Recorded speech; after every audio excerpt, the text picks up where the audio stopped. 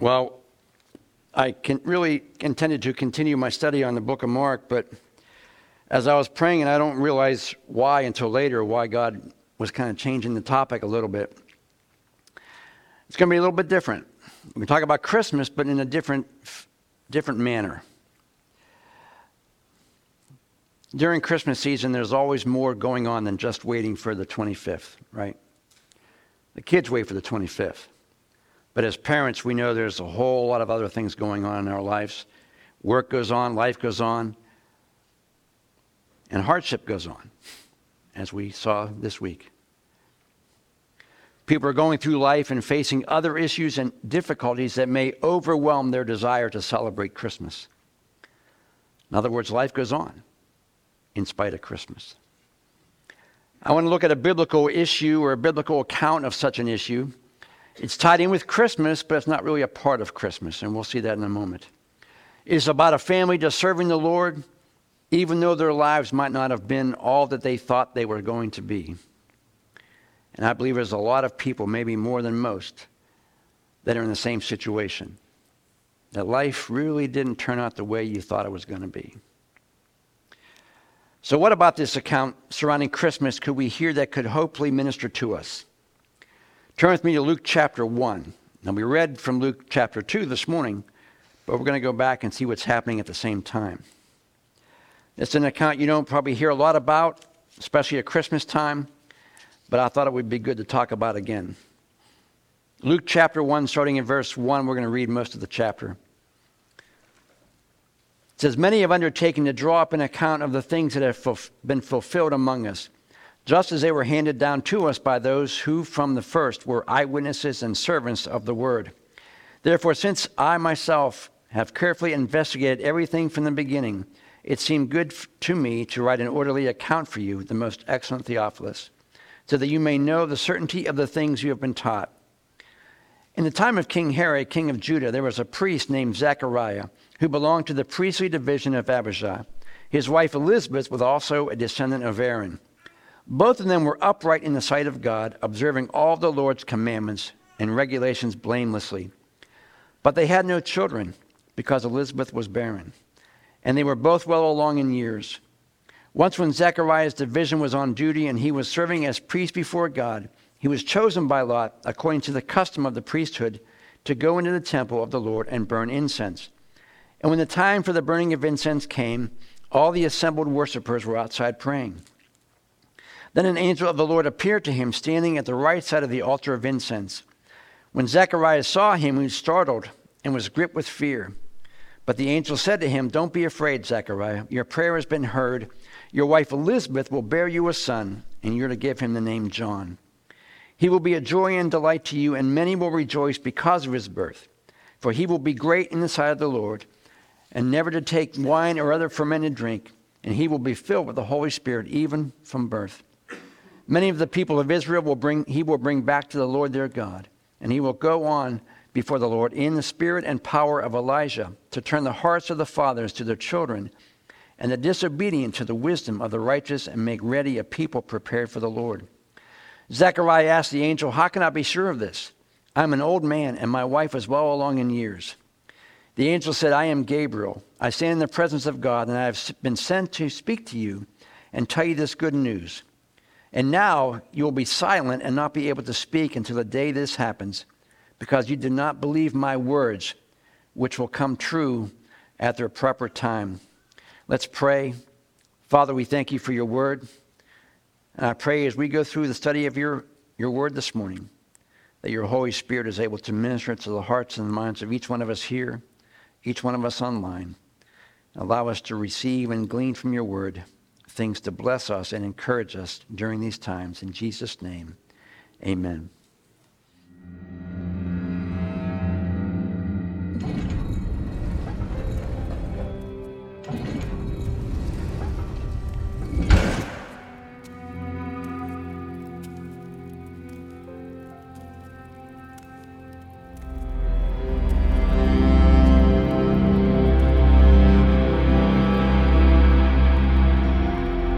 Have you ever been quiet for a long time? Not opening your mouth, not saying a word. I'm talking complete silence.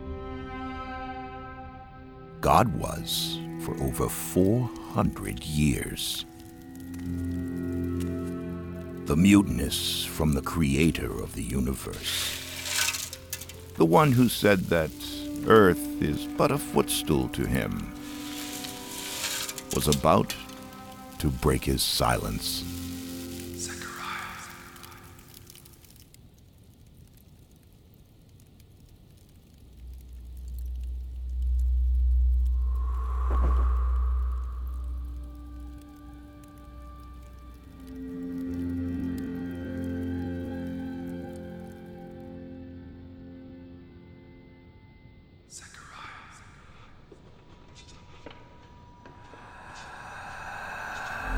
Do not be afraid. Your wife Elizabeth will bear you a son, and you shall name him John. A son? You will have great joy, and he will be filled with the Holy Spirit. He will be great in the eyes of the Lord. He will turn many to the Lord their God. He will come with the power of Elijah.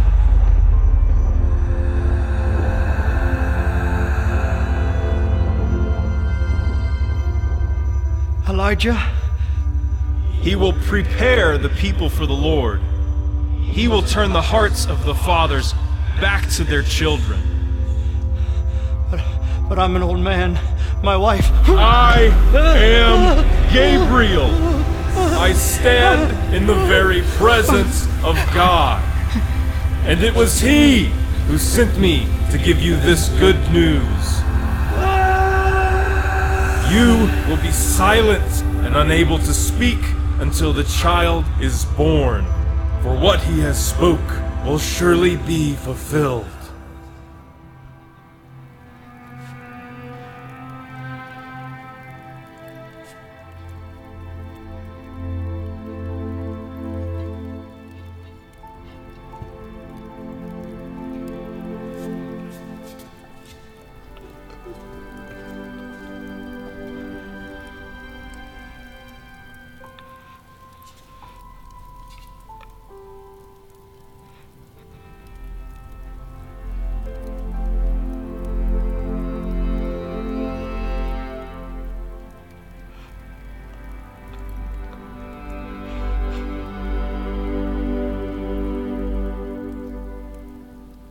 It begins.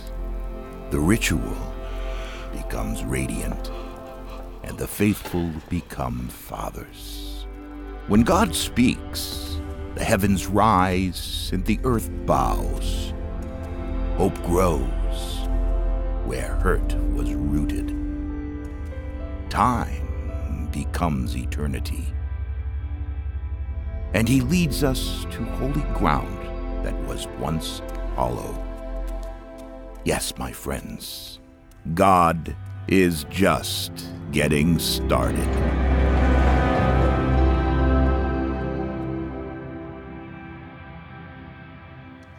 Can you imagine hearing from God that way? I probably would have been mute because I'd have asked a lot of questions. Before we get to the certain passages we're going to talk about, let's do a little history of what's going on in Israel. The beginning of Luke is one of the two accounts of the Christmas story, and up to this point, it was a dark time for Israel. The people had not heard from God in over 400 years. No prophets had been called. No prophets had been risen from their ranks. The spiritual leaders were far from God and had gotten tangled up with over 400 years of tradition that basically pushed God's law out to the side in favor of what they had wanted to do on their own. Now, we kind of see a little bit of that today. Not that God's not speaking, because I believe God still speaks. But a lot of times tradition gets in the way of what God is actually going to do. Let me ask you a question. Does the world or even the church have traditions that may be good, but not really what God has required or called us to do? They might be traditions of the world or even Christmas traditions. Now, traditions aren't bad. How many have traditions?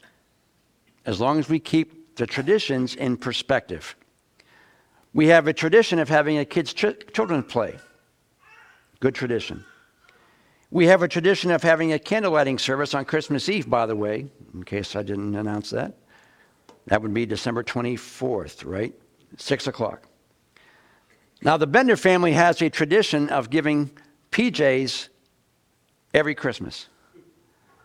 From the time our kids were little, and now the grandkids, so that's a tradition that we have. We actually thought about, their kids are grown and gone. Do we still do that anymore? Oh, yeah, Dad, you got to keep doing it. Mom, you got to keep doing it. And so it's not like they don't know what they're getting.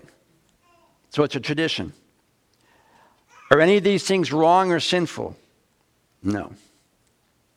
But I can think of a few denominations that have forsaken God's laws for what society dictates and forgotten God's laws and replaced them with traditions that they thought have been around for hundreds of years. And a lot of times traditions get so ingrained in us or in society or even churches that we don't recognize the tradition has pushed aside what God is going to do. I have that effect on most people. Now, I was raised in a denomination that was tradition. It was the same service every week, exactly the same. I went, in fact, when I hadn't been in the church for 35, 40 years, and my mom's funeral, they had my mom's funeral at the church. And it was exactly the same as I remember it. And I could tell you what was happening next. I could tell you exactly what they were going to say, when the bell's going to ring. I knew all of that. Why? Because it was ingrained in my head. And a lot of times, if we're not careful, we can let tradition come in and push out what God's law actually says. The traditions that I was raised with are kind of antithetical to what God's law says. Now, we have to be constantly on guard and make sure that we don't make the preferences of our time what is preferred currently, or traditions in a church that hinders or cancels out the gospel for what God wants to do in the upcoming future. Now, is this sermon against traditions? No. I don't want to get too far in the weeds on the topic of tradition. I just want to set up what's happening in Zechariah's life at this particular moment. Because Jewish traditions at that time were very common, very prevalent, and Jesus even addressed this later in his ministry. In Mark chapter 7, verse 8, Jesus says to the religious folk, he says, "You ignore God's specific laws and substitute your own traditions." Then he said, "You reject God's laws in order to hold on to your own traditions.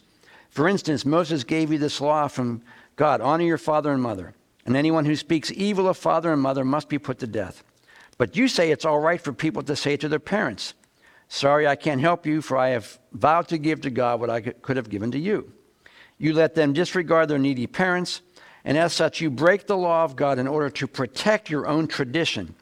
And this is only one example. There are many, many others. So I'm trying to set the stage of what's going on in society, the church at that moment, or Jewish tradition at that moment. It's very hard to be a devout Jew during this time. So now we established a problem with traditions. It was a tough time being a Jew, not following traditions of leaders, trying to follow what God says against what everybody else is telling him to do. And now we come to verse 5 and it says, in this time, in the time of King Herod, all this stuff's going on. There was a priest named Zechariah. So we'll stop right there. Not only were devout Jews in tough time with their own leaders and their own government officials, and their family was also against them in many cases. Now, this is Herod the Great. He was an Edomite, so he's nominally Jewish. The Roman government had appointed his grandfather and his father, and now him, to be a tetrarch. A tetrarch was basically the ruler over 1/4 of the province of Rome at that time. And history tells us that he had 9 or 10 wives, one of whom he had executed for no apparent reason. He was the one who ordered the slaughter of the babies in Bethlehem. So you get an idea of how wicked this guy was.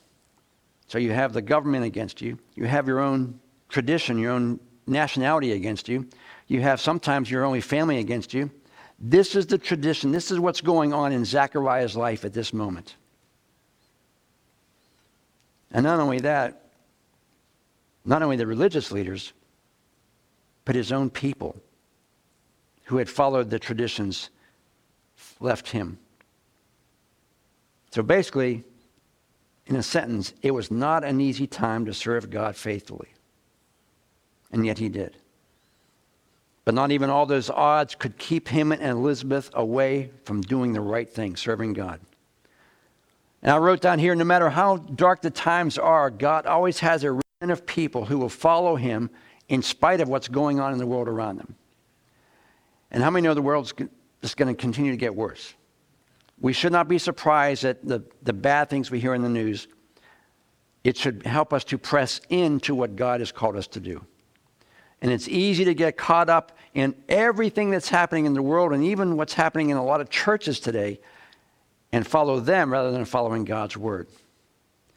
But Zechariah and Elizabeth were faithful to do what God had called them to do. Now, getting to the topic we're talking about. There's a lot of people and families that Christmas celebration is not joyful for them.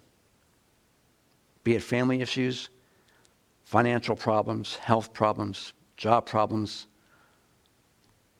loss of your spouse. Not really a good time to celebrate. And yet, you remain faithful to God in spite of it. You're here. You're worshiping God when life doesn't seem to be turning out the way you thought it was going to turn out.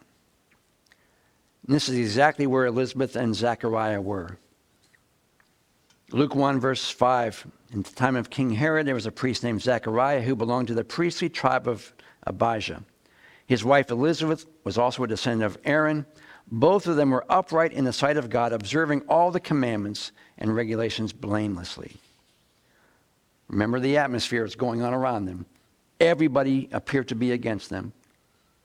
There was a small remnant of Jewish people that were following the God's law, and they were the priests at the time. And in spite of the difficulties surrounding them, they remained faithful to God. I'm sure they had pressure on them from their family, from their friends, from other Jewish people, from the leaders, from the government, all this pressure on them to stop doing what you're doing. Why can't you just conform to what everybody else is doing? Don't you see that you're old-fashioned? The Pharisees made new rules. Those are what you should be following. Forget about God's word. Follow the Pharisees.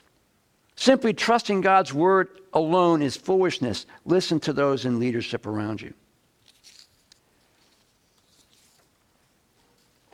And here's a good one. And I'm sure they heard this. You don't need to read God's word for yourself. Let those who are professionals tell you what it says, and you trust them. Now, you think that's funny. But a friend of mine actually went to his priest when he was newly saved. And he says, I'm going to read the Bible. Help me to understand what I'm reading in the Bible. And this priest told him, don't worry about reading it. We'll read it for you. And you come on Sunday morning and we'll tell you what it says. Crazy, right? How often do you see, quote, theologians on TV as the expert on faith? And what they say is totally wrong according to the Bible. We all know the phrase, professionals built the Titanic, amateurs built the ark. Maybe you're experiencing similar issues, hardship, or loss. And people keep telling you how to feel. But you just don't have that Christmas spirit. So here we have a couple of Elizabeth and Zechariah who, in spite of all the negativity around them, are still faithful to God. You ever entertain the idea of conforming to the world? Just be honest. It would be a lot easier if you just conformed to everything around you. You ever been tempted to disregard your trust in Christ because it seems that everyone tells you that what you believe is wrong or foolish or antiquated. It's going to happen if it's not happening now. Let's look a little bit further into their story. Verse 7, but they had no children because Elizabeth was barren, and they were both well along in years. So now, you're getting grief from the outside. You're getting grief from your own people. You're getting grief from the government. And you're getting grief from the religious leaders. And now, you can't have kids.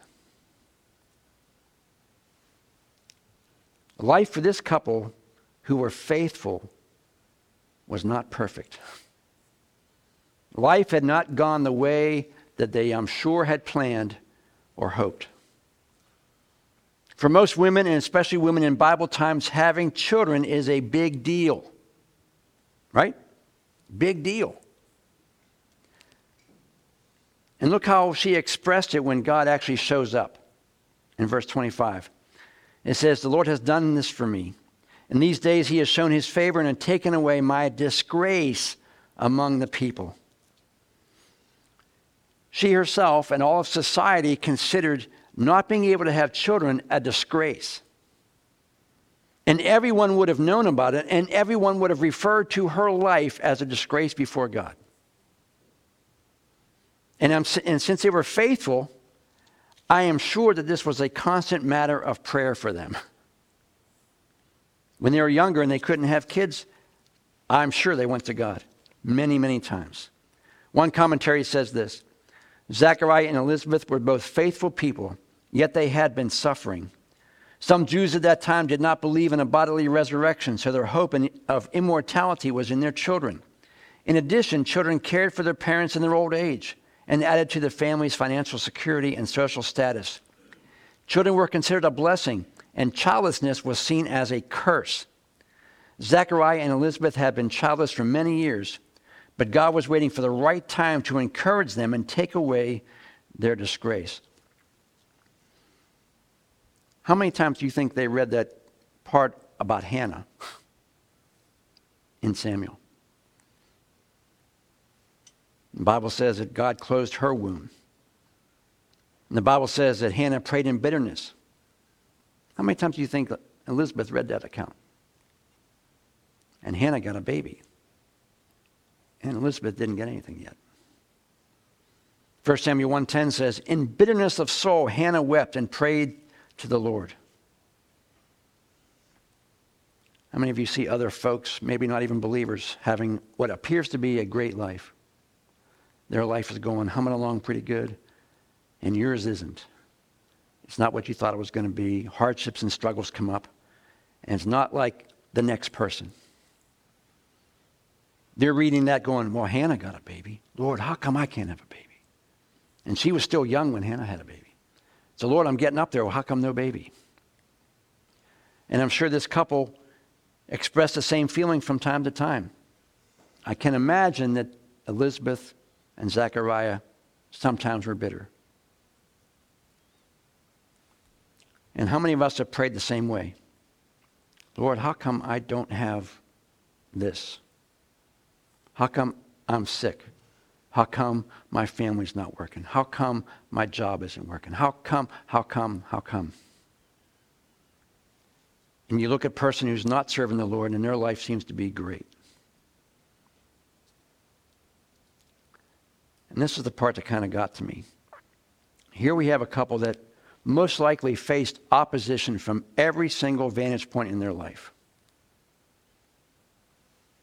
Their family, the priests had fallen away, leaders of the Jews had fallen away. Not too many people to talk to about this probably. They knew they couldn't start or rock the boat. They couldn't really step out of faith. They had nothing but their trust in the Lord. And sometimes God leaves us alone so we can place our trust in Him and nothing else. They simply lived their lives for God and continued in their obedience. When things aren't going your way, remain obedient. Remain faithful. because you never know what's going to come down the pike, how God is going to use you. So they have years of being faithful and years of unanswered prayer. How many of you have been praying for something for years? Haven't gotten it yet. We prayed for Marion for years. Oh, God got it.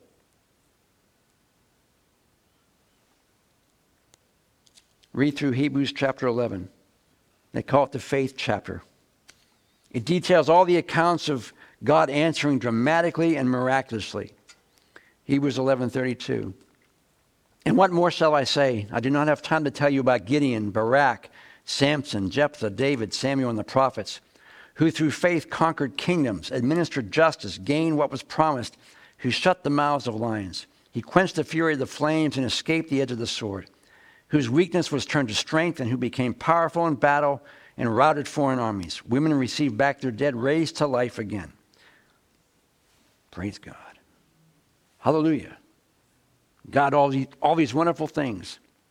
And we believe, as believers, trust our lives to these, and we look at these verses when our life goes south. And we've all experienced similar situation where God does the impossible. God just shows up in a powerful way. And we praise God, we keep on praying and expecting more of the same. But in the same chapter, the next paragraph details those who God did not deliver. Verse 35, others were tortured, refused to be released so that they may gain a better resurrection. Some faced jeers and flogging, while still others were chained and put in prison.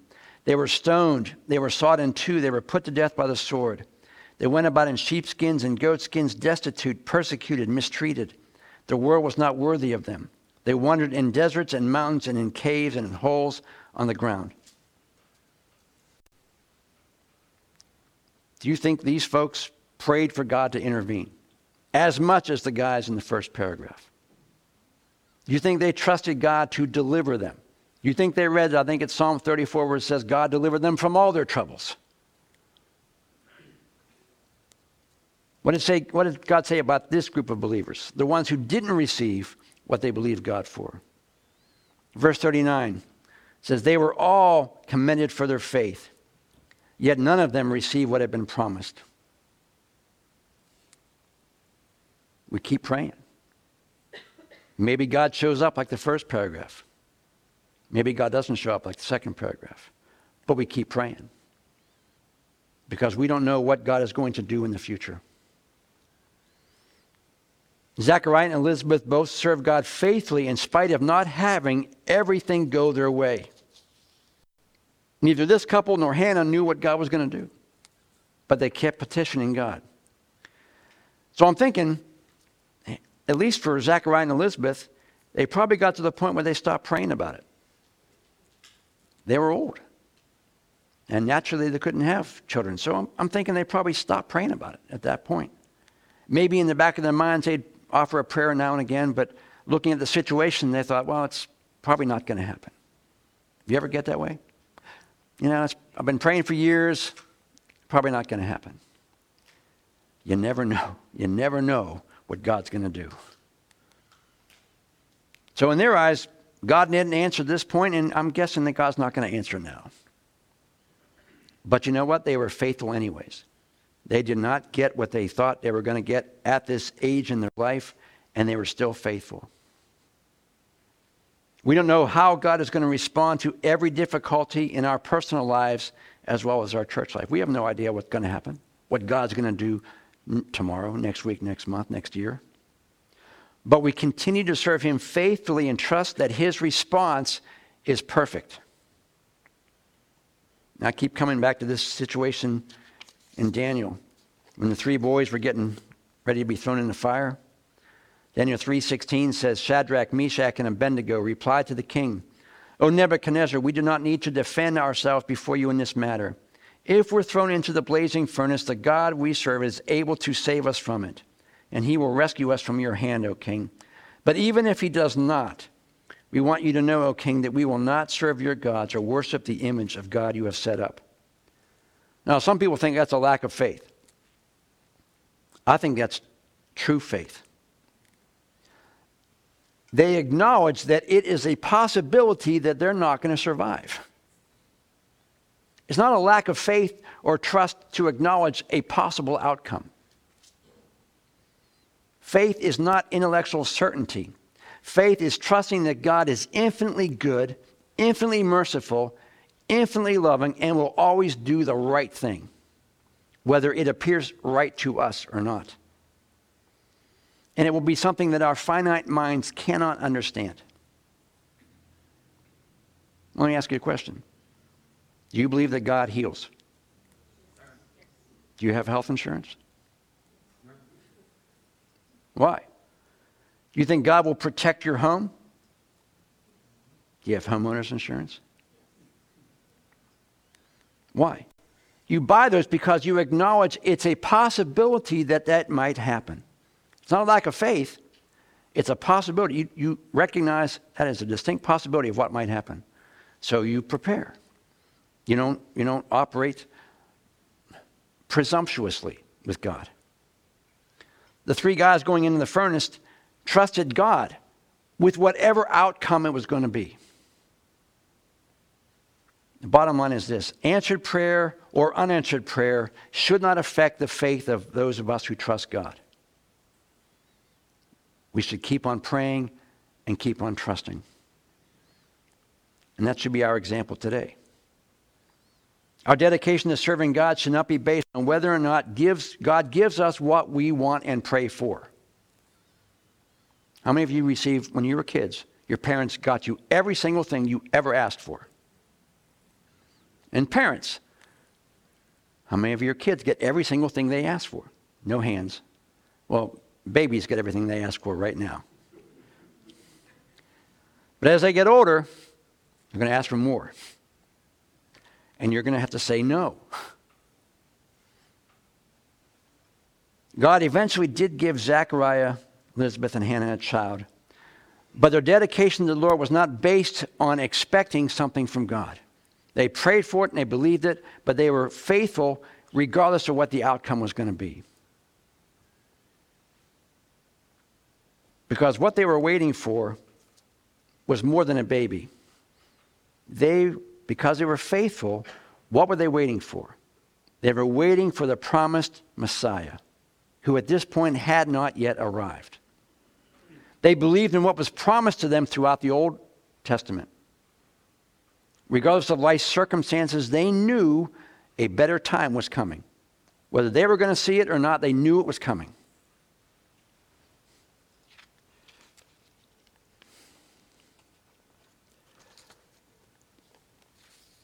Guess what? Our Messiah arrived. But we should still live like they did, believing what is promised to us. What's the promise? A better time is coming. Right? That God will be there to encourage you and strengthen you and carry you through every one of life's difficult times. And at the end, better time is coming. A time when we will see those who have gone before us in Christ. Hallelujah. Right? Hallelujah. Surely. Hallelujah. A time when all of our earthly problems are gone. Health, family, financial, all gone. Poof.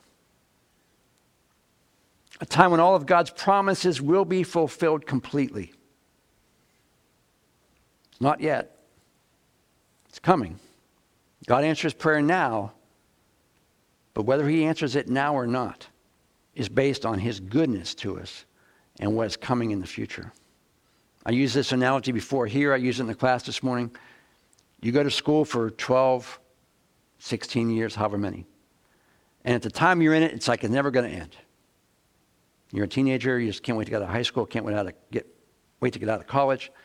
But you spend those 12 or 16 years because you know that at the end of that, you have a whole lot more life to go that 12 years is going to benefit you on. So you endure the 12 or 16 years knowing that, well, okay, I'm 20, 21 when I get out. I have another 50 years or so, or 60 years to benefit from what I've got struggling these 12 years. That's what heaven's like. The Bible says these troubles we experience here are short-lived compared to eternity. When we struggle here and we have hardships here, the time span is so short compared to what we have in eternity. That's the hope we have. That's the promise that we're waiting for. And all this because God's first promise, what was the first promise? Genesis 3, right? Crush the head of the serpent.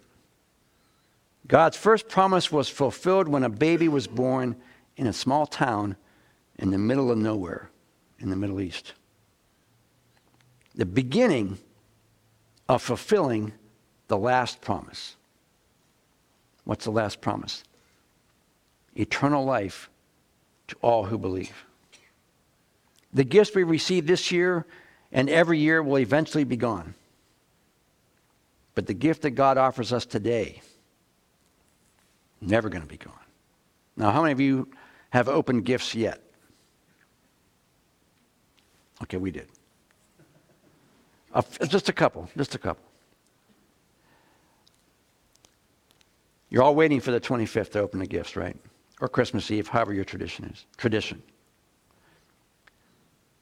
Whatever you're going to open on that day, next year will probably be gone. Or lost, or broken, or sold if you don't like it, or returned if you don't like it.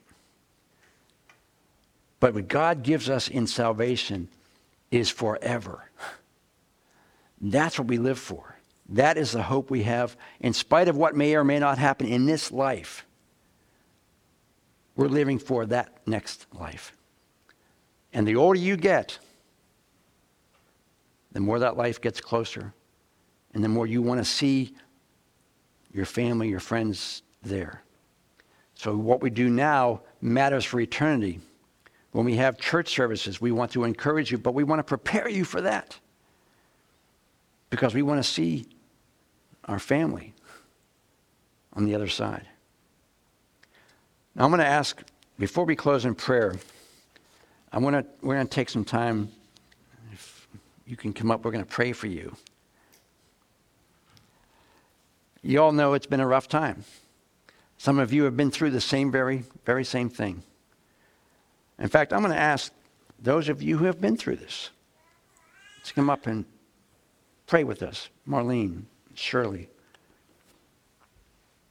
Dick, Leon, Judy.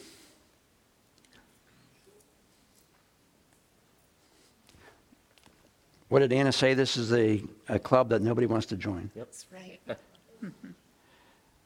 But everybody does sooner or later. Yeah, But we're going to get there eventually. that's right.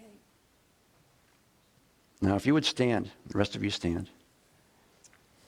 Precious Jesus. Just extend your hand toward Gil right now. Father, we just come to you this morning. We're humbled Yes, we are, Jesus. that you love us and you care for us. And Lord, we understand in this life we're going to suffer tribulation. We know it. But your word says you've overcome the world. So I pray for Gil right now, and I pray for all those who have lost family members and loved ones in the past, that even through this time of the year, it may have been years, but it still matters. I pray that you would fill them with your Holy Spirit, that you would give them a joy and a peace that passes their ability to have understanding, Yes. that no one understands why they have peace at this particular moment. And they're able to share what Jesus had done for them during this hard time. We're thankful that we have a God we can come to and crawl up in your lap and say, Dad, I need your help. I can't handle this today. I can't. The Bible says we cast our cares on him because he cares for us. And he will take those burdens from you. But we have to let him do it. So I pray for Gil and all of those who have lost family members and loved ones, that God, you would take their burden from them this morning. Allow them to experience the peace that comes from trusting you, knowing that we have a blessed hope that we're looking forward to, that we will see Marion, and we will see every one of our loved ones who have died in Christ. Yes. We will see them again. We thank you for that hope that gets us through these difficult times. We trust you for it. So, Lord, I commit Gil and everyone here who is struggling with the same situation, and whatever the difficulty might be, that, Lord, you would give them an encouragement through this season. Allow them to know you love them today, and allow them to trust you in every situation, to keep praying and keep trusting, and trust you with the outcome. So, Father, I commit Gil and each one of us to you in Jesus' name. And all of God's people said, Amen. Amen. Amen. Would you praise the Lord for what God is going to do? I know.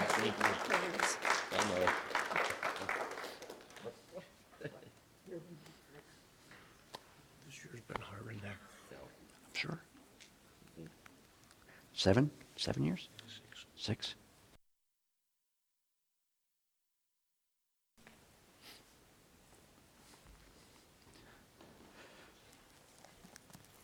Before we close, you can take some time to pray. If you would just bow your heads, close your eyes for a moment.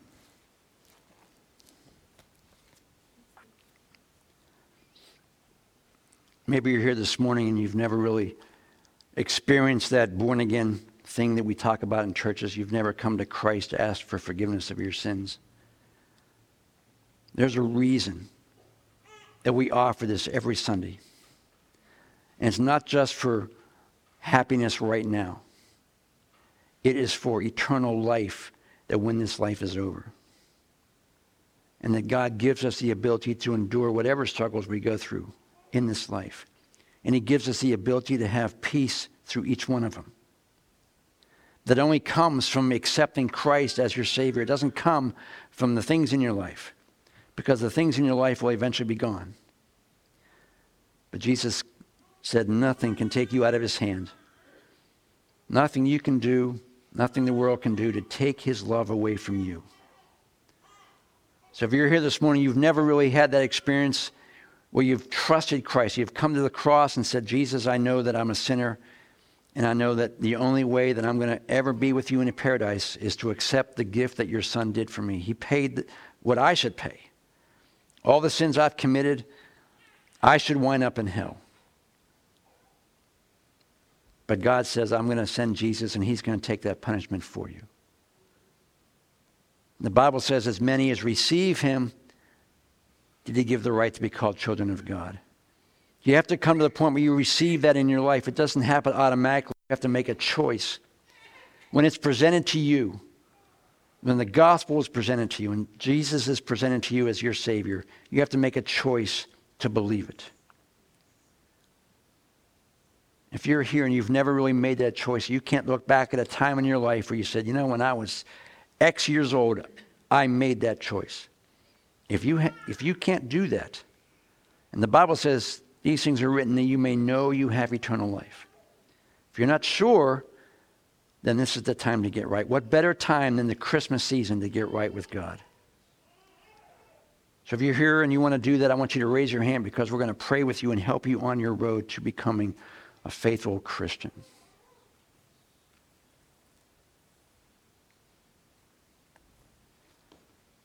Maybe you're here this morning and church is kind of a hit and miss for you. You don't seem to get much out of it, or things always come up. The reason that God instituted the church is because it's important for the people. You come and you get blessed, or maybe you can be the blessing to somebody else.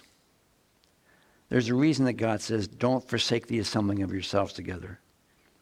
Sure, you can watch it on TV, you can watch it later in the week, but there's a dynamic that God does in a church setting that he can't do by watching it online. And I want to encourage you this Christmas season, and as the new year begins, you want to be a part of what God is going to do in the future. God may use you for something that is extraordinary and spectacular in the life of somebody else, or maybe even in your life.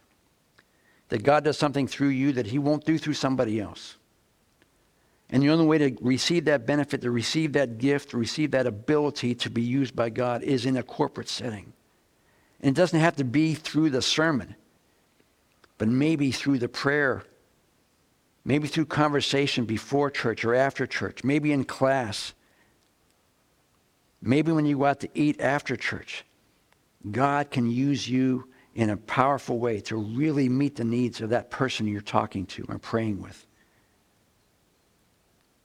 That's all the reason behind the gifting of the Spirit. That God can use everybody in a way that only God can do to meet the needs and the hurts of somebody else. And maybe you're the one that's going to receive the blessing in your hurt. So, Father, I pray for each person here that they really understand the importance of what it means to come together as a body of believers, to lift each other up, to get prepared for the rest of the week, where you get washed in God's Word, get washed in God's Spirit, and be sent out to live in this world as a believer, enduring whatever the world has to offer, and then coming back and being refreshed the next Sunday. And I pray that your Spirit encourages us every day. Allow us to experience the power of God in our life every day. Not just Sundays, but it's available every day.